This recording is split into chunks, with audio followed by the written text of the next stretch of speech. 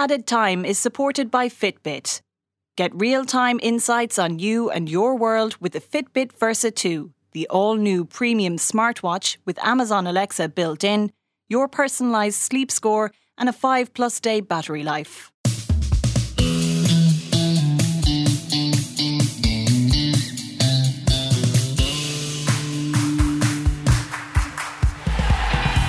The Rugby World Cup is dying before our eyes, and we have brought in some experts. Well, at least one expert to talk about it. John O'Sullivan is with me today on the Added Time podcast. How are you, John? Very good, thank you. Overnight, of course, the news has come through that games are starting to be cancelled. The Scotland game is in trouble. The whole World Cup is in danger of being a farce, John. It is, yeah. I suppose what they're doing is that they're looking after the public, which you would expect them to do. I think the issue... Pish posh. They're going to cancel the bleeding Scotland game. Well, yeah, no, sorry, I'm not saying it's right, but I think that the initial issue, or the big issue here, is the giving Japan the tournament in the first place in typhoon season, and then being surprised that a big typhoon is arriving in and may cause widespread damage. And if you look at it compared to the little typhoon that came in prior to the start of the tournament, well, this one might have a lot more to answer for afterwards. Indeed. There's not much we can do now about them being awarded the tournament. But we have spoken to our men in Japan about this. Gavin Comiskey and Jerry Thornley were over there, or indeed still over there. Midway through the conversation, though, the line to Jerry was pretty bad, so we kind of got rid of him halfway through. So the first sort of 6-7 minutes of this that we're going to play now, Jerry's line is patchy enough, but it's fine. It's well listenable to. So I started off by going over and asking Jerry to explain what had happened overnight with the cancellation of games. Well, they've cancelled the England-France Pool D decider. They've cancelled New Zealand and Italy, which means the Italians don't get to play their last match in the tournament. There were pictures of some of their players in tears at the thought of this, because that would have been a nice way for Leonardo Geraldino, and it comes to pass Sergio Paredes to finish off their careers. This means that New Zealand have topped their pool ahead of South Africa, which they probably would have done anyway, but and England topped their pool, which they might well have done anyway. We'll never know now. But more seriously, I think really for the pools, how they're going to pan out, and for the integrity of the competition, there is a real threat about the Japan-Scotland game taking place on Sunday, and this would be a decision not made until Sunday morning. So it's thrown the final round of the pool stage into utter chaos, really. And of course, in all of this, we've got to bear in mind that human safety is paramount. If cancelling 3 matches saves even one life, then it's worth it. These are just rugby matches. They have to keep in perspective. But World Rugby, the organisers have had 9 years, 10 years to plan this tournament. It was always a risk having it at this time of the year. Albeit that the typhoon season has gone a little longer than normal, and it just seems as if they've got very little. They keep telling us they've got robust contingency plans in place, but bar cancelling them and maybe saying another mass across their fingers, doesn't really seem what other contingency plans they do have in place. Gav, what have the Scots been saying about this? The Scots are kicking up bloody hell. They're briefing privately. They really think that it's going to be a 0-0 draw, and they're going to get 2 points, and they're going to get knocked out without having to play their best game. Eddie Jones actually is having the time of his life. His quote is that England just up sticks and instantly went back to their camp, and he turned around and he goes, "Someone is smiling on us, probably the typhoon gods." But the Scots have been briefing their travelling reporters today. They've been saying that there should be a contingency plan. World Rugby don't have to call this a draw. They could postpone to the Monday. They could move stadium. World Rugby have come back categorically and said the logistics of trying to move a packed out 70,000 all tickets game from Yokohama to somewhere else, as the same with England, France going down to Oita was being pushed, is just not possible logistically. So I'd actually spare a thought for Conor O'Shea and the Italians. Look, they weren't going to win the game. They probably weren't going. They needed a bonus point win, I think, to get out of the group. But that's pretty. You can pretty much take it as read that that's Conor's last game in charge of Italy. Schmidt kind of hinted at it today. It's, as Jerry mentioned, it's a couple of their legendary players will never play again. But more than anything else, at a World Cup, you're in a pool against New Zealand. You plan your whole life is based around that game, you know. And they wanted to kind of. They didn't show up against South Africa because of red cards and whatever, and they really just wanted a shot at the All Blacks, and it's been stripped away by nobody's fault. So the Scots now have really mobilised in the last couple of hours, and they feel like it's going to be taken away from them when it doesn't need to happen. Is the impression that they're putting out? Ironically, though, Gregor Townsend, when the Storm was supposed to hit Fukuoka a couple of days ago, Gregor Townsend's quote was, "Rules are rules. Sorry, it should be 2 points each." Tough shit, basically. But so he's come out slightly different, with a slightly different, bit of a 180 turn. Does he feel that Japan would, if the roles were reversed and Japan were scratching around for the result or looking for the result, would things be different? Would the organisers make every effort for the host nation to be able to play the match? Yeah, like obviously I can't say that with any certainty, you know what I mean? But it's been really unfortunate. Like, it's suited everybody for England France to be called off. Like, England and France get to go into mini camps now to prepare for their quarterfinals. So there was nobody kicking up a fuss there, and you know how powerful the French and the English are, right? So that's that. That was all sorted. Doesn't really suit their next opponent. Correct. Exactly. It certainly does not. This whole thing is farcical. I was going to ask it today, but I didn't, because it is nobody's fault. But everyone knew from a long way out that this is typhoon season. Like, the 2002 World Cup football final was played in June. I know that normally stretches into July because there was a fear of this. It's happened now. We're in the middle. We're in the eye of the storm. Like, ironically, and I think the people we're most concerned of is me and Jerry. We mightn't be able to get up to Yokohama on the weekend to see Scotland and Japan because our flights are probably going to be cancelled. There's no trains. So I think Keith might have to stay in Tokyo because we need to have someone there to cover a game that may or may not go ahead. Like, it's extremely messy. And it's taken, again, after so many things, taking the emphasis off rugby, like officiating. Now we have natural disaster, taking the emphasis off rugby. Can I congratulate you, Gavin, on, in the midst of a national disaster, thinking that people are worried about you and Jerry Thornley? I'm talking about you on the desk. That's one of the most Irish Times things I've ever heard in my life. Listen, Jerry, like, all joking aside, if Scotland are done out of their final game like this, that's an outrage. Yeah, it's an outrage, all right. Yeah, it's no way for a team's fate to be decided at a World Cup at all. Imagine if we were in their position, we'd be hopping mad about it too. I didn't sense too much sympathy for Scott's plight, and Gav's right. Gregor Townsend just kind of hoists himself by his own petard with his quotes from the other day, saying if it's cancelled, them's the rules. He's not singing that tune today, obviously. One can understand why. But it's the ramifications going beyond the Scots. They're the biggest losers in all this, potentially. But if the game on Sunday is cancelled, it means that Japan are guaranteed to top the pool as well, regardless of whether Ireland win with a bonus point or not against Samoa, which means that Ireland are consigned to play the All Blacks in the quarterfinals, when I'm sure they'd much rather have had a crack off the South Africa and cheering Scotland on Sunday to win that game, and so they can top the pool and play South Africa. Either way, the ramifications go on even further than that, Malachy, because South Africa would have had already assured of a 10-day kind of 10-day run at the quarterfinals. Now New Zealand and England and France are all going to have 2-week run into their quarterfinal. As Gav said, they go off for the mini camps on the way. Joe Schmidt made the ironic point today that if Ireland's quarterfinal or pool decider against France 4 years ago had been cancelled, then Paul O'Connell, Sean O'Brien, Johnny Sexton, Peter O'Mahony would all have been able to play in that quarterfinal. So it really just shows you, like, if Ireland ship injuries again this weekend against Samoa, as they did in the corresponding match 4 years ago against France, that too is going to have ramifications for the quarterfinals. Basically, no matter what way you look at it, this World Cup now will always have an asterisk beside it. Will always be one that pool finale games were cancelled in, and that had ramifications on the rest of the tournament. Jerry, the line there isn't great, so we might let you go. So, Gav, we're left with you. But, you know, I don't mean to feel sad about that. Ireland Samoa then on Saturday. So the team is named this morning. Talk us through it. Actually, now that Jerry's off the line, can I just say he's having a blinder today? His laptop's not working, but we were at the Samoan press conference this morning, and he cornered Steve Jackson, got a little exclusive interview while there was 12 other journalists there, which is an achievement in itself. And I saw him in the corner of my eye, in a dark corner of the hotel. We're in the team hotel, chatting away to Schmidt earlier on. So he's as sharp as he ever was, in fairness to him. Someday we'll get to the point, Gav, where you can say these things to his face, you know. Yeah. Yeah, he probably won't listen to this. Hopefully, but I definitely won't listen to this.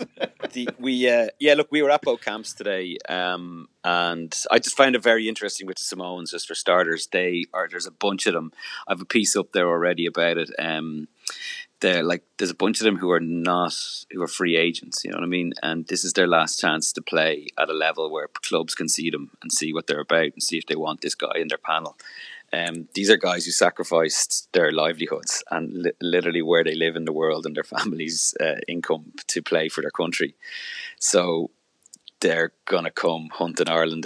I don't think it's like they didn't fade against Japan, by the way. So to think this is not going to be a real test match would be a mistake. I mean, they're going to have to back up again and again and again, and you can't see. Can you see Samoa still being in the hunt after 55 minutes based on the just draining the batteries over the first 3 games? Do you know, I can, for example, Russia faded awfully badly there against Scotland. So yeah, your point is valid. But if Ireland don't get to the level that they absolutely need to somehow reach, that if they give them a sniff, but I still think Ireland are going to win the game. But the bonus point is by no means guaranteed. Not after that Russian performance.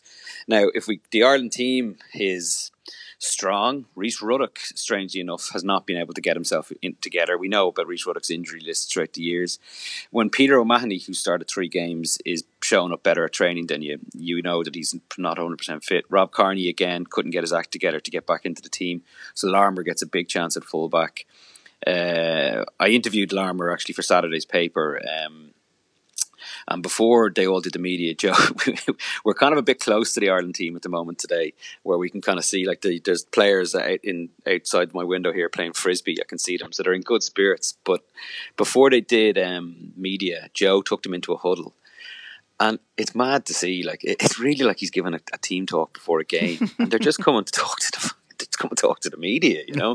And as soon as he spoke at length to Jordan Larmour. And then 5 seconds later, he's talking to 3 or 4 print journalists. And we're like, God, you're not going to tell us anything now, are you? Do you know what I mean? And without spoiler, and is there a spoiler? Yeah. Did he tell you anything for Saturdays? I presume he told you lots of stuff. He actually gave. Read it on Saturday. Yeah, no, seriously, there is a good line or two. I wouldn't have pitched it to the desk unless it was, because we did. No, we got a couple of things out of him that was quite interesting, I thought. Like, I'm not going to give it away. Well, let's not ruin it. Tell me this before you break yet another embargo. I see we have the team in the paper. We don't have the replacements. Who's on the bench? Yeah, so O'Mahony's on the bench. Scannell's hooker, Kilcoyne, Porter, Jean Klein is there. So, that's because Byrne is starting on the blind side. Peter O'Mahony would be his 4th game. Luke McGrath, Joey Carberry, who is good to go, and Andrew Conway. That nearly escaped me. So Ringrose obviously has played 240 minutes, way more than everybody else. But DJ Stander has played the 2nd most minutes, and he's been made go again. Bundy Aki has had 2 kind of bangs, and he's been made go again. But as Andy Farrell said the other day, this is a knockout game for Ireland. They have to find they have to find form, and B, they have to find a bonus point to avoid all the messing and not have to be worrying about Yokohama, you know. So it's a strong team. It's Henshaw back at 13, presuming he's going to fit and shake it off. Like, they really have to show up now, don't they? You know, and this is a team. You always get a lot of confidence when you look at an Ireland team and you see James Ryan, you see Tadhg Furlong, and you see Robbie Henshaw all around Sexton and Murray. You go, okay, look, this is the bones of a team that won a Grand Slam again. So, it always fills you up with a little bit of confidence.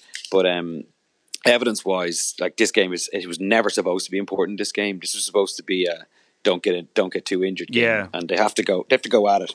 And we know how difficult it is for Ireland teams to go at teams cleverly without having to go at them into a full head-on collision, kind of a multi-phase type of game. So that's what way do you expect them to play, Gav? Because, I mean, there's 2 schools of thought here. One is that, okay, you play a fast and loose game, try and avoid as many big collisions as possible, or else you really take it to them and do what Ireland have done, which is basically wear them down physically.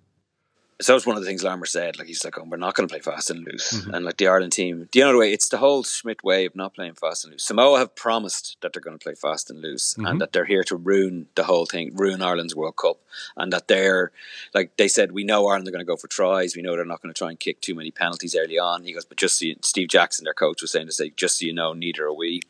So Ireland don't. It's so rare that Ireland play fast and loose. You know yourself. Like, when was the last? Again, we were putting it to Larmour. When was the last time you saw him in yards of space? Probably Chicago, that game when he scored a hat-trick against Italy.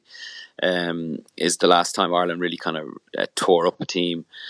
But again, it has to come down to it comes down to Sexton putting them in the right positions and the line-out being effective. So, you know, we're back to that whole thing again where these things haven't been solved. But I'm loath to predict that Ireland will come out and put on a big performance. Like they really should. But at this stage now, when we're here 3-4 weeks, you think that they'll come back to the Scotland performance that we saw. But you can't. If they play like they played against Scotland, they're going to lose 3 or 4 bodies for the quarterfinal, which is the biggest game in 4 years. Do you think any of the players that are missing, and the fact that Tadhg Beirne is playing at 6, is a nod to what might happen in a quarter-final, that they're resting a couple of players, obviously taking Gary Ringrose out of it because he's quite obviously been rested given his workload, but that they're looking at 1 or 2 options that they may have in relation to the pack more than anything else?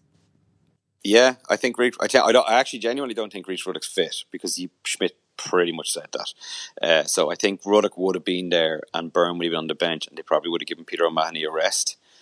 But it's a needs must situation. Yeah, I come to quarter final and Mahoney comes back in. This team is not difficult to pick anymore because the bodies are gone.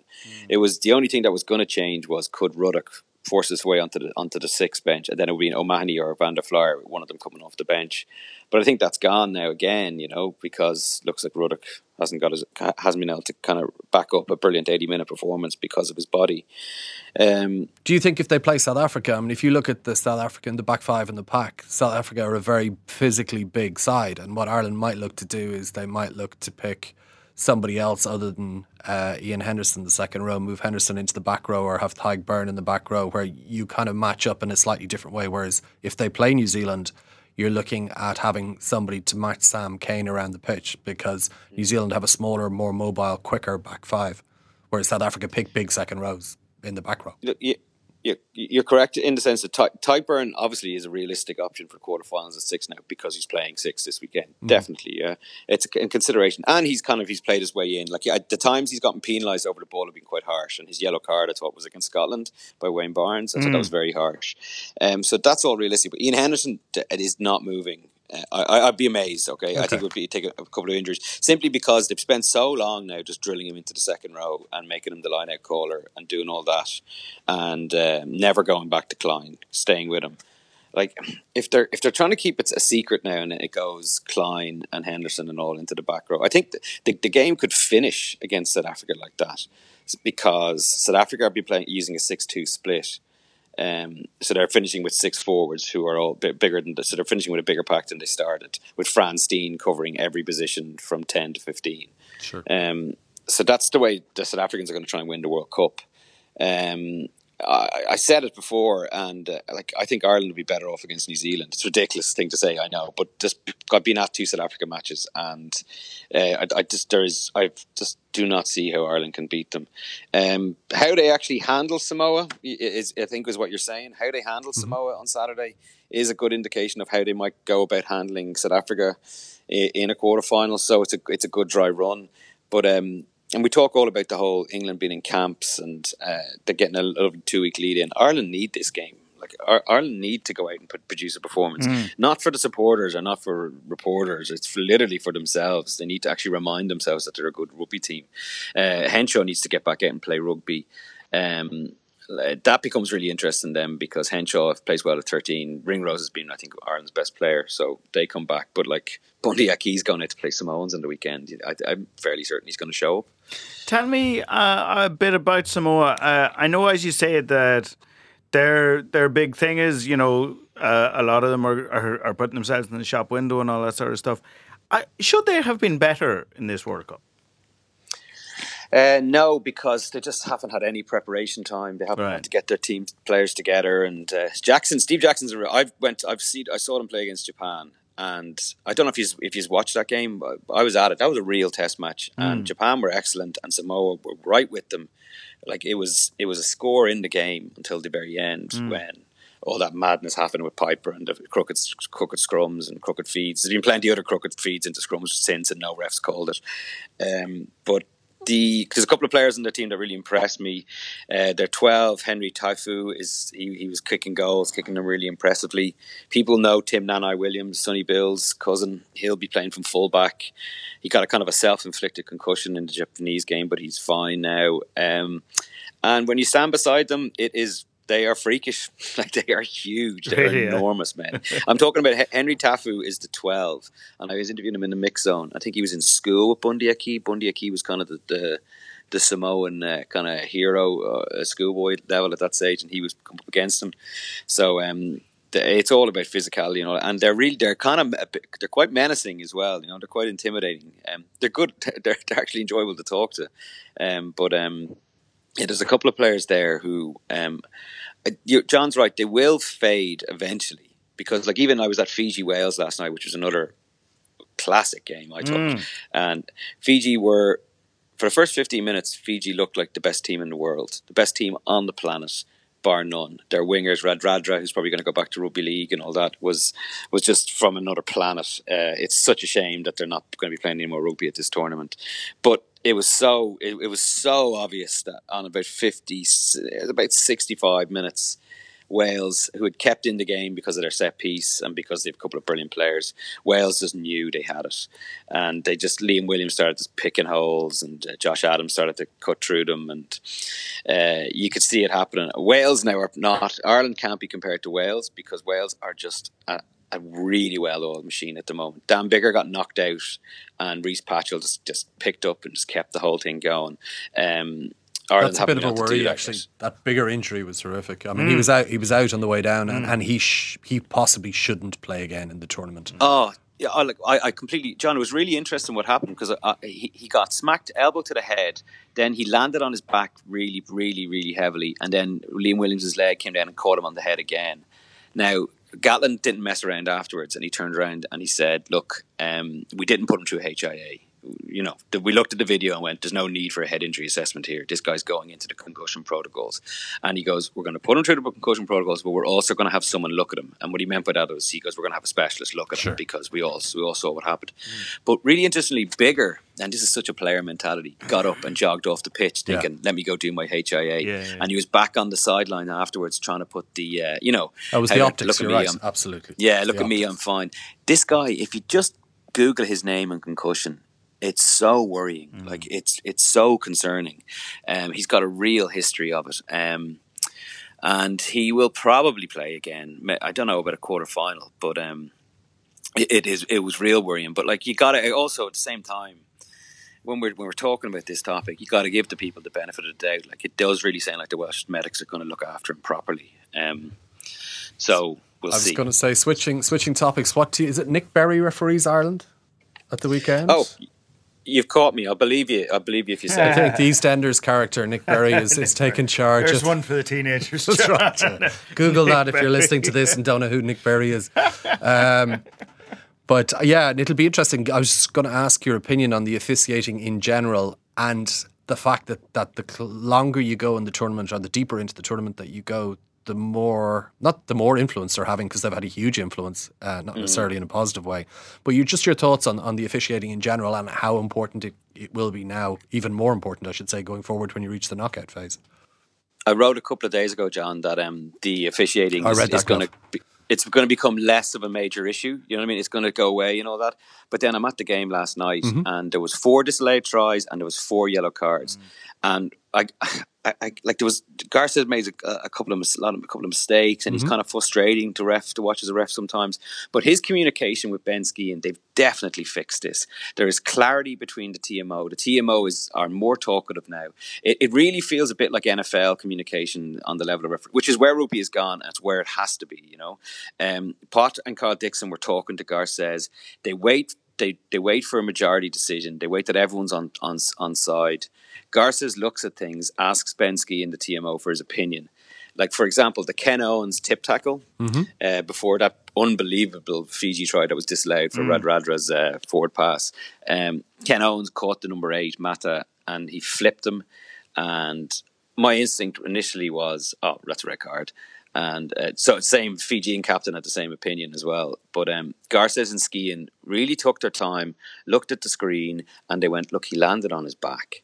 They tried. I thought to that was very ways. interesting, Gav, because they looked at it umpteen times, and you could see that Owens almost sort of, when it's really slowed down, you could see that almost halfway through it, Owens realizes, shit, this guy is going to fall in his head here, and I'm going to get a red card. And he actually put a little bit more force into it to flip him, to help him land, and then like your man was barely even on the ground when Owens was apologising to him. Like, he knew he was in trouble. And it's fair to say, like, Garces took that into account when he gave him yellow instead of red. Yeah. And even, and people are going to go crazy if you put this on Twitter, but even the 2 Italian looseheads who flipped for Mullen, they did, when you watch it again from behind, they actually realised what was happening and kind of let go, which was a mistake they should have placed. Yeah, and he didn't even go on his head. It was more on his shoulder and side, but it was so bad. And they'd done it so bad. But if they had placed him, but heat of the moment when you're defending on your try line, you don't think like that. Or on the opposition try line, you don't think like that. It's all physical aggression. And is there a danger of kind of making decisions by consensus, which doesn't always lead to the right decision, and that referees are second guessing themselves to a certain degree, and with the influence of, if you get a very strong TMO who asks the referee to have 2 or 3 looks, and there have been a couple of matches where that's been the case, and the original instinct to the referee has been right, but he's had his mind changed by the TMO who feels that he has to get involved.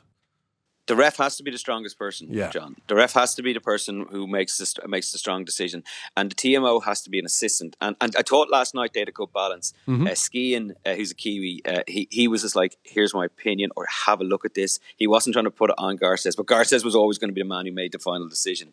And it's tremendous pressure. You know, it really is. Again, Samoan coach Steve Jackson, he just lambasted them again today. He just like, no, we never get the rub of the green. Those coaches don't feel like they're getting it right. Schmidt actually will still talk about how he kind of made a slight reference to it today, but how he feels that Ireland aren't getting the rub of the green. I don't know much about Nick Berry. I've only seen him a couple of times. Rowan Kitt, who's been a very active TMO for major decisions in this tournament, I'm pretty sure he was Fiji Australia. I'm open to be corrected on that. And interestingly, Roman Poit is on the touchline for Ireland as well. And if I'm right, Gav, Nick Berry sang the EastEnders theme tune. Yeah. There you go. So right. Yeah, great. I tell you something. I hope that's right, by the way. We know for a fact that all those names that I've just mentioned, we're going to be watching a lot of them on Saturday morning when you are having your breakfasts, because they're going to be chit-chatting away about them. Some unbelievably massive, earth-shattering Samoan hits on Johnny Sexton. It's going to happen. Like, it's going. We just know it is. And I initially thought that we weren't going to be talking about officials for the rest of this tournament. I thought it would die down, but it's going to be a hot topic in every single game we watch, because rugby rugby doesn't have a solution to the way the rules work now. It's the players cannot control what they do when they go into contact to stay within the rules, especially if you're bigger than the player you're hitting. Well, it will be more brunch than breakfast, Gav, and we will enjoy it, and we will talk to you again on Monday. So thank you very much for that. My pleasure. Thank you to Jerry, who we had on for a while earlier before Interplanetary Telecommunications nixed us. Thank you to you, John. Pleasure. And good luck next week when you're doing this without me. And to Declan and JJ behind the desk, thank you very much. And we will talk to everybody on Monday. I'll be here on Monday, but I'm off next Thursday. So we'll see you Monday. Take it easy. Added Time is supported by Fitbit. With Amazon Alexa built in, your personalised sleep score, and a 5+ day battery life, Fitbit Versa 2 takes smartwatches to the next level.